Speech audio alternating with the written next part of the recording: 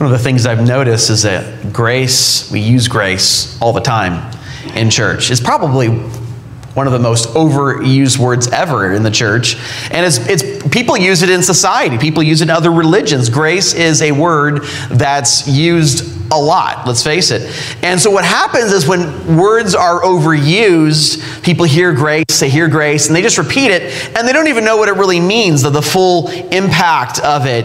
And so we see that in culture and all around us, that people don't know what grace means. I'm reminded of the Princess Bride quote, "You keep on using that word, I do not think you know what it means."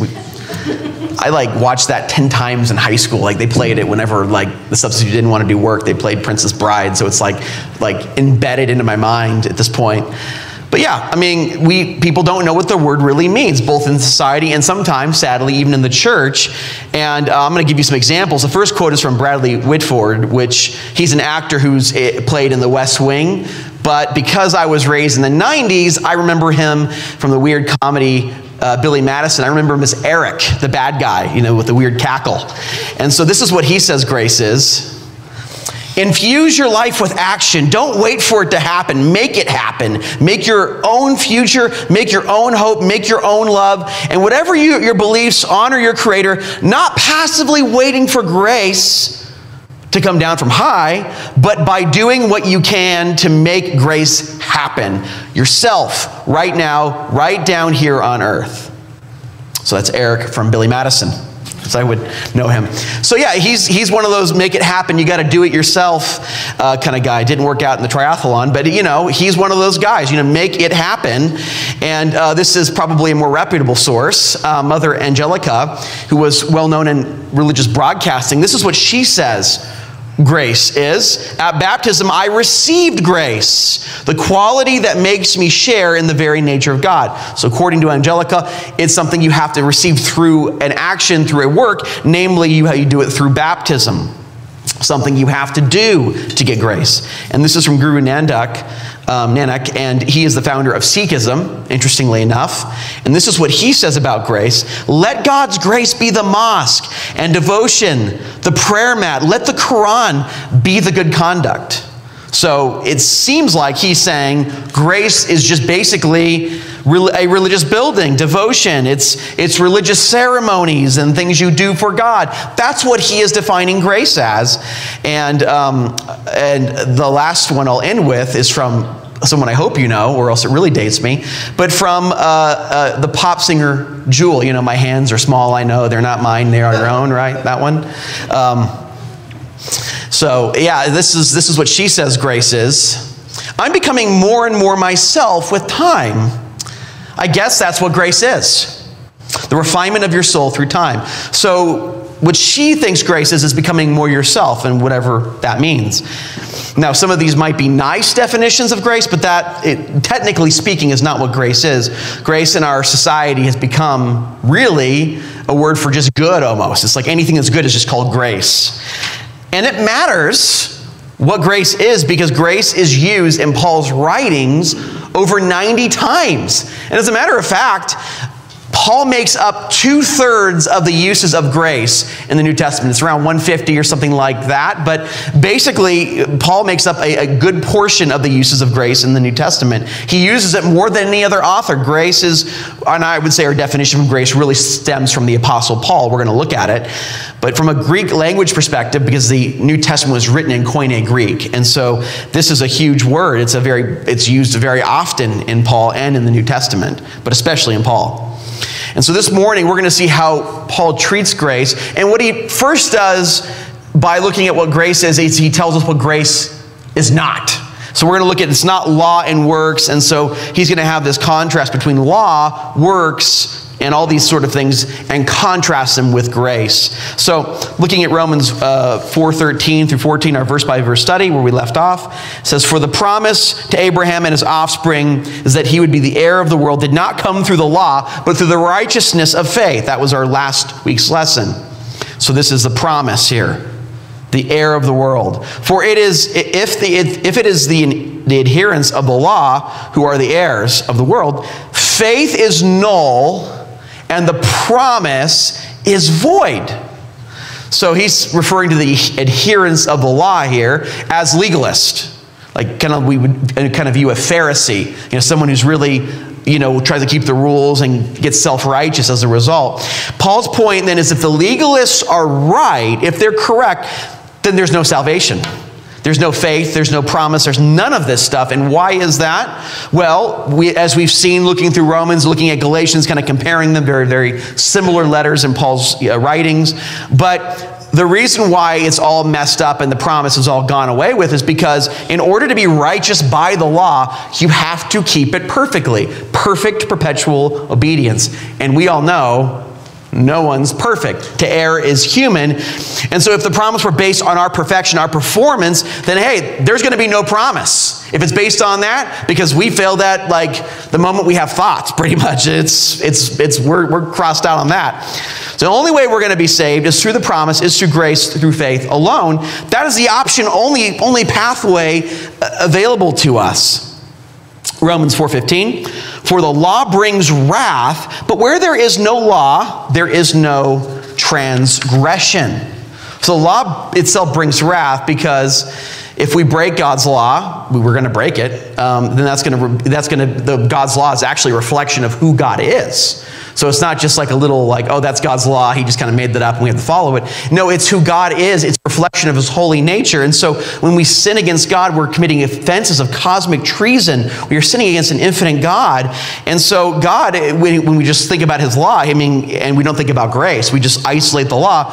We look at just law, we're going to be punished because we're not measuring up. So the expression law brings wrath means that when we hear the law without grace, without the gospel, it's going to bring wrath because we want to kind of do the opposite of what the law says. And so when we hear the law, we're like, yeah, I don't want to follow that. And we get in deeper waters with the Almighty. And that's part of human nature, I think, that we often forget. Maybe we want to forget it, that we don't want to follow the law. We don't like when people impose things on us. Imposing laws on a population doesn't make people obey, usually. It actually makes people want to do the opposite, especially if there's not, major consequences. If someone just tells you to do something, you don't want to listen to it. Some stranger tells you to do something in the street, like, I'm not going to listen to you. So, and so the sinful nature, hearing the law, wants to do the opposite. We're all kind of a little rebellious. You're not alone, though. It's kind of interesting and ironic that the Apostle Paul was a little bit of a, kind of think of him as a Harley-Davidson biker, kind of a little bit of a rebel without a cause. Because when you read Romans 7, that I'm about to read, we view as, Paul as this really religious, holy kind of guy. But he kind of paints himself in Romans 7 as a little bit of a rebel. Look at this. This is his personal life. He's talking about the law here. Romans 7 through 10. What shall then we say then? Is the law itself sin? By no means. So the law is not sinful. We are. We're kind of little rebels. We want to go against it. Yet if I had not been for the law, I would not have known sin. In the sense, he would not have known the law of God in the written sense. For I would not have known what it is to covet if the law had not said, you shall not covet. But sin, seizing an opportunity through the commandment, produced in me all types of covetousness. For apart from the law, sin lies dead. I once was alive apart from the law, but when the commandment came, sin came alive and I died. The very commandment that promised life proved death for me. So the law makes Paul sinful. And so that's the irony, is you tell people to be good. People say, Nate, you preach so much grace. You should tell us to behave more. Well, you tell people to behave and be good, and they want to do the opposite of that, don't they? Anybody who has toddlers and teenagers know that this is to be the case. If you tell them to do something, they don't want to do it.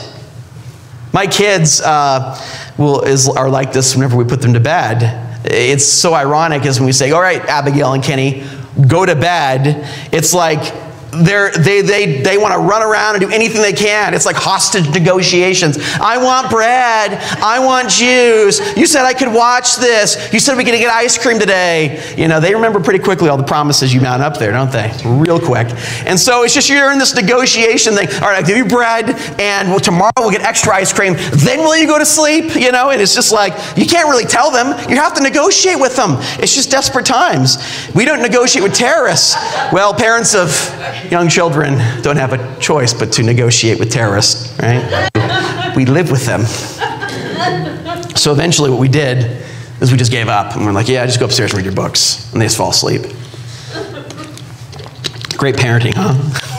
Just go up and read books. And they just like pass out, 10 minutes later on top of a book. And it's crazy, to me that we were going to pick up the grandparents and we were in our car, and I said, Kenny, he likes to fall asleep in the car because we don't tell him to do that. I said, Kenny, try to stay awake for another minute. We're going to pick up Grandpa and Grandma. They want to see you awake and they want to talk with you. Just stay awake for one more minute. As soon as I say that, he's out. I look back and he's like in a dead sleep, completely passed out. So when I tell him to stay awake, I should just tell him, hey guys, stay up all night, and they'll probably fall asleep. Maybe that'll work. And so, yeah, it's so interesting to me, and I can't blame my son Kenny for his transgression and rebellion against his parents. I'm the same way. The other day, and it's so providential that this happened to me because I'm preaching a sermon on this, but I saw a YouTube video, and it says, do not watch this video, it's scary. And I'm like, I'm gonna watch this video. And it's got like all these views, like millions and millions of views. People in the comments are like commenting like, this video is, by the way, it's like a terrible like ghost hunter thing, we're like, did you hear that? Oh, look at the light on the ground. It's like totally from the sun, It's like, those cheesy ghost hunter things. And it wasn't even scary. I mean, you wouldn't even get a nightmare from this. But anyways, people were watching this, and they were commenting in the comment section saying, the only reason I clicked on this dumb video is because it told me not to. So that's just how we are. I mean, we're messed up. Something's wrong with us. And Augustine had this experience, which Jacob referenced in his sermon, where he was, he had this pear tree, and his neighbor had a pear tree. And the pears were equally good. There's no issue with like the pears were better, that's why I went there. No, they were equally good. But he said he preferred his neighbor's because he wanted to steal it, and he enjoyed the taste of it. It was sweeter, or he felt it was, even though it wasn't, because he enjoyed wickedness. He enjoyed doing the wrong thing. And that's why Hebrews says the pleasures of sin are fleeting. There is a sort of type of pleasure with sin, but it's just not going to last. It usually ends in misery, but there's a fleeting sort of pleasure to sin. And so that's when Paul says, yeah, okay, there is no law, there's no transgression, which is what he says here in Romans 4. And we know from Romans 2, the law of God, in a certain sense, is written on our hearts. We know in a general sense there's right from wrong.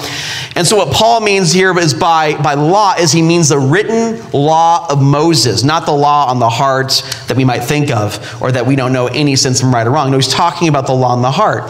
And so we know that it's wrong to steal stuff. But when someone tells you not to steal, you're like, whatever, I do what I want. That's how we are, We would normally like, oh yeah, stealing's bad. Someone's like, you should not steal ever. I do what I want. You don't tell me what to do. That's how we get, We get a little sassy, right? And so there is no, when there's no written law, when there's no covenant, when there's none of this stuff, we do kind of okay. We're always sinning, we're messing up, but it's not like as blatant. And this is what Paul means by transgression, kind of like there's a written code and we're blatantly going against it. And when there's no written code, we're not blatantly going against that kind of stuff. So, yeah, in some sense, with the written law, without grace, without the gospel, when we hear the law without grace, it makes us more blatantly sinners. And that's what he says, when there's no law, there's not this major kind of transgression going on where we're blatantly disregarding something. An analogy I thought of, because this happens to me, I love Silver Lake. I am a Silver Lake aficionado. I love going there on Sundays and just walking around there and just decompressing. It just brings such joy to my heart to see God's creation, and I love seeing moose. I'm a big moose fan. That sounds weird, but anyways. I like animals, okay? Deer are good too. I'll take them. But, I'm on this trail, and I'm just walking around. I would never really think about stepping off the trail. I mean, it's all so pretty and prim up there at Silver Lake. But they have like these signs that say like, hey, don't get off the trail. There's like vegetation over here. And I'm like, I want to get off the trail now. And that's kind of like how the law and the transgression is. When that sign is there, I want to kind of like go against it and explicitly defy it. But if it's just a trail, trails are kind of telling you where to go. But it's kind of like an indirect kind of way of telling you where to go, right? And you're like, okay, you're going on the trail, but you're like, sign, stay on the trail. I'm like, I want to go off of it. And that's what he's talking about here. It's more blatant disregard of an explicit standard laid down. So when there is no law, explicit standard, there is not this kind of like, bucking defiance, if you will. But that's opposite of grace. That is different than grace and how it works, because the law by itself, without grace, with the gospel, brings death and disobedience and shame and guilt and all of these things and just kind of wrecks our lives. But with grace, we want to follow the law all of a sudden. So there's this shift here. So grace is different than law. Law is different than gospel here. And look at verse 16. That is why it depends on faith, the promise that he's talking about to Abraham, in order the promise may rest on grace and be guaranteed to all of his offspring, not only to the adherents of the law, not only to people who are legalistic or even adherents to Judaism at the time, but also to the one who shares the faith of Abraham, who is a father of us all, father of Gentiles and Jews, all people, all nations, as the heirs of the world we looked at last Sunday. So the promise here is only going to be consistent with grace through faith alone. That's it. Works and law are not consistent with grace. They don't work well. They don't, blend together very well. It's like putting a bunch of salt in a milkshake. It doesn't work well. Don't do it. It's going to be nasty. Like, I do that, Nate. Don't do it. So he says here, works, law, that's making the promise void. That's not happening. So works don't fit in with grace. Only believing, resting, and receiving on Christ, that works with grace. But why is this? Why is this the case? Well, we need to get an idea of what grace is to figure out why it is that these works and laws are inconsistent as a basis for it. It's the word grace is from the Greek word charis. I could do like a really fancy Greek interpretation of charis. They always like have this. But you'll say charis. It's easier to say. Charis is, throughout the New Testament, just simply means favor. It can mean a lot of different things, but the common use is favor. Now, there's different types of favor depending on the situation. So, for example, in Luke chapter 2, it says that the Father, in the eyes of the Father, Jesus had grace or favor.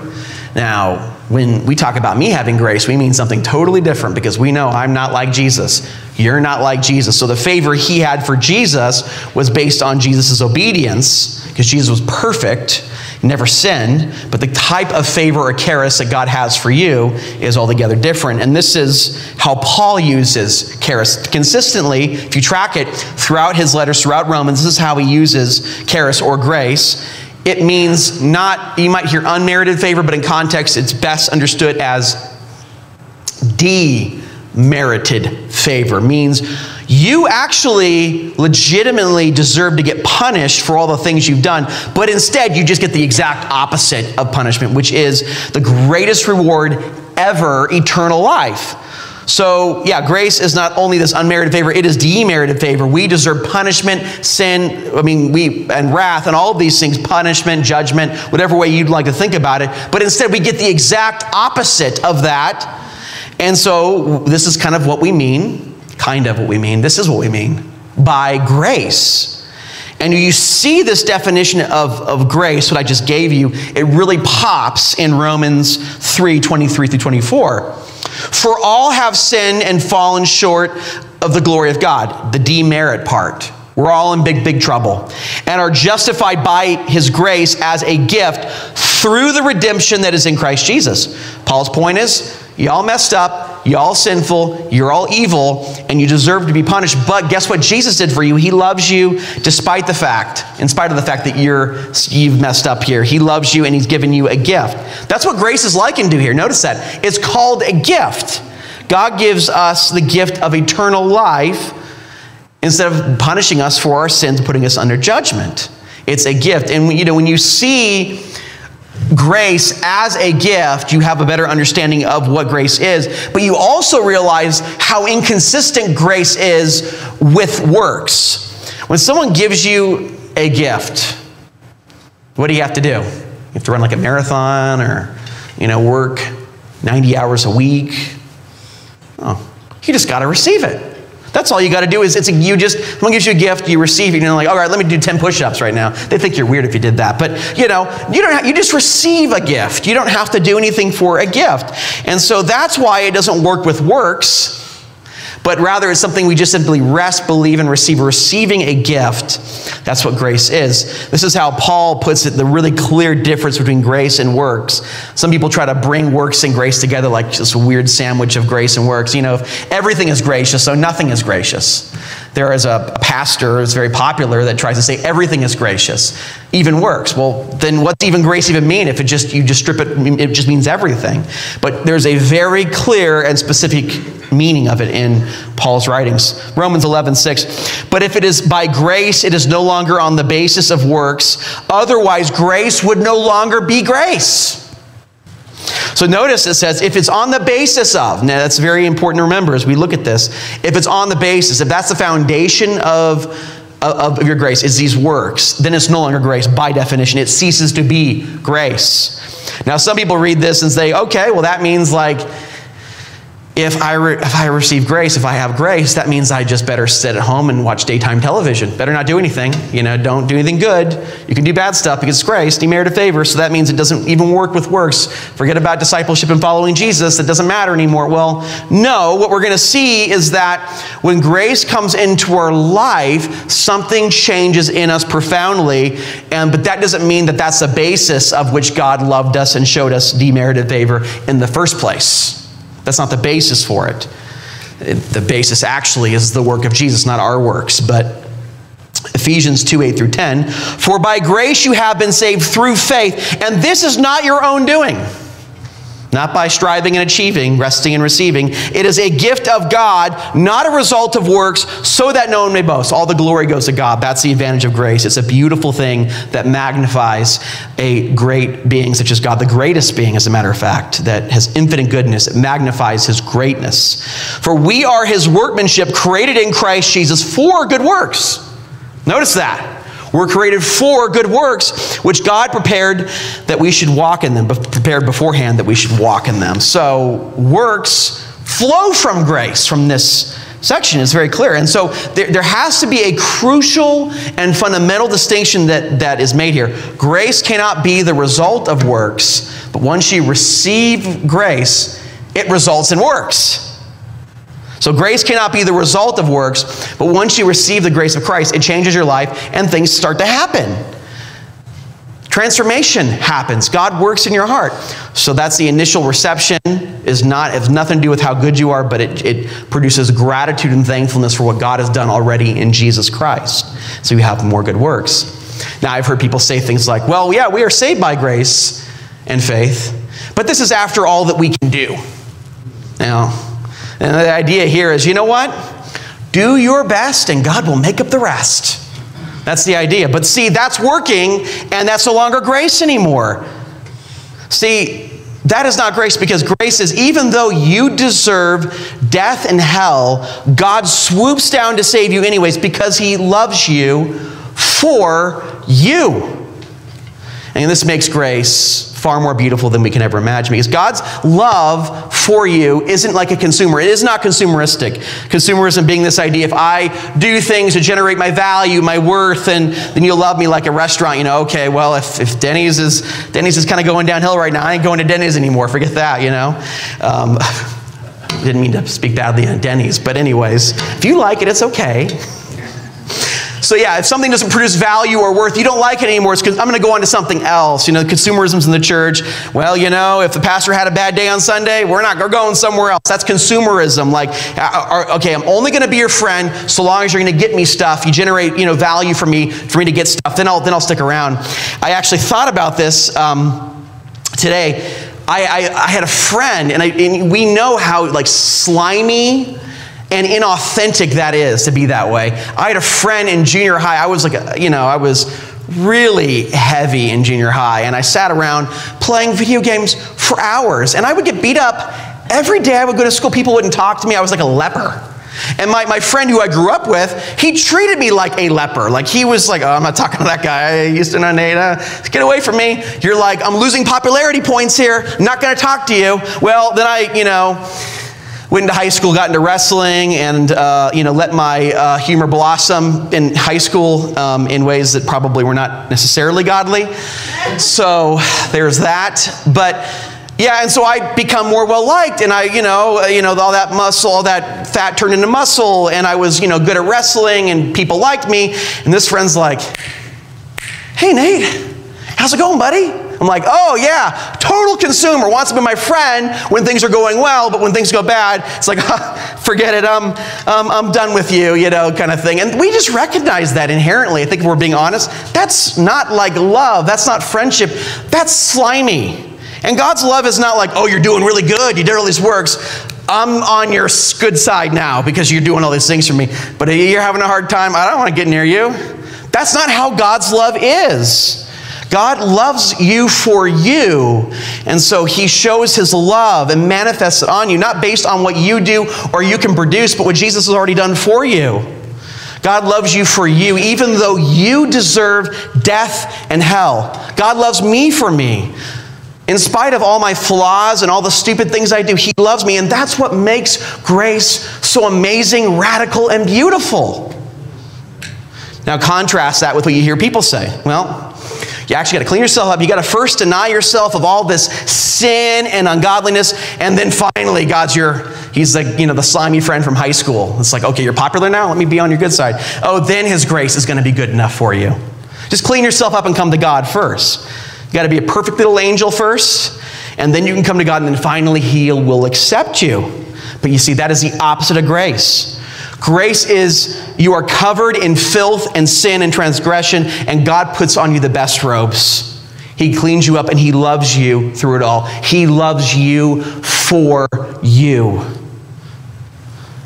You don't need to clean yourself up before you come to Jesus. Like some people get this idea, okay, I got to think of every sin I've ever committed, and I repent of it like in my mind, and then I can come to Jesus. That's not true.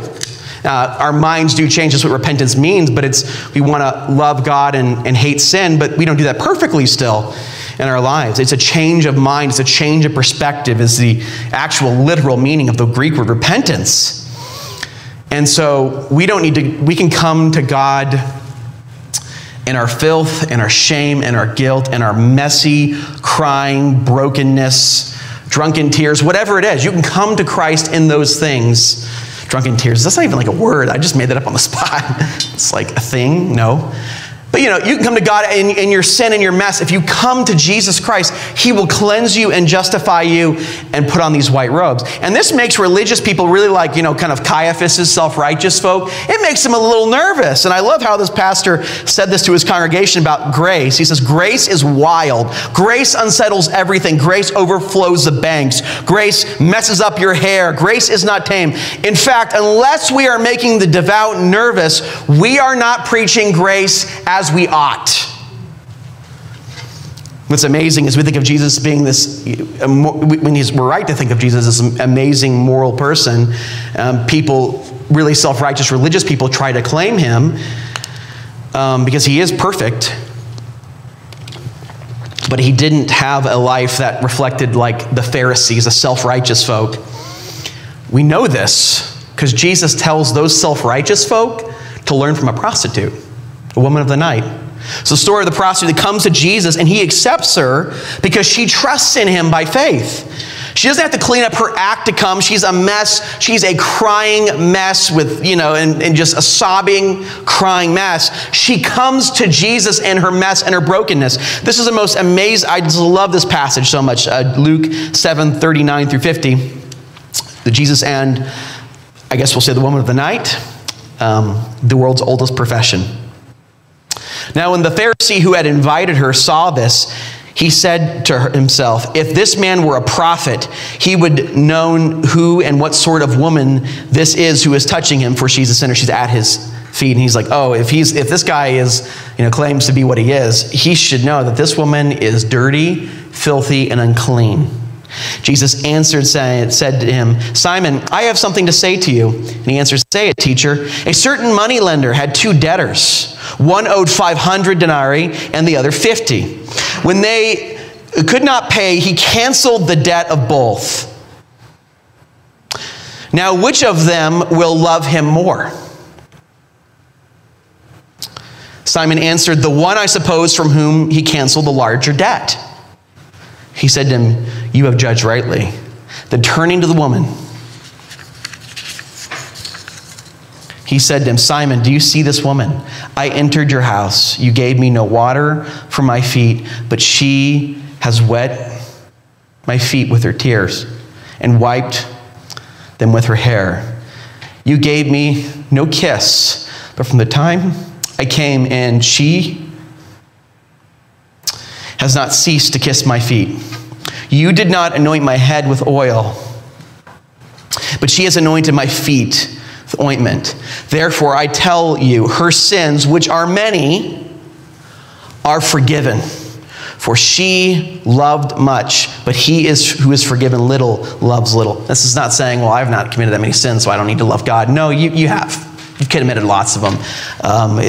Isaiah says our best works are filthy rags. So yeah, no, you have many sins, so everybody should love Jesus a lot. He's not saying, yeah, if you love a little, you just love a little tiny bit. It's okay. That's not what it's saying. He's giving up an illustration, a point here. And he said to her, your sins are forgiven. Then those who were at the table with him began to say to themselves, who is this who even forgives sins? Because only God could do that, and Jesus is God. And he said to the woman, your faith has saved you. Go in peace. So we should be like Jesus as a church and extend grace to the greatest of sinners and train wrecks, because Jesus receives you even though you are a sinner and a train wreck. Now Jesus does here what would make the devout nervous.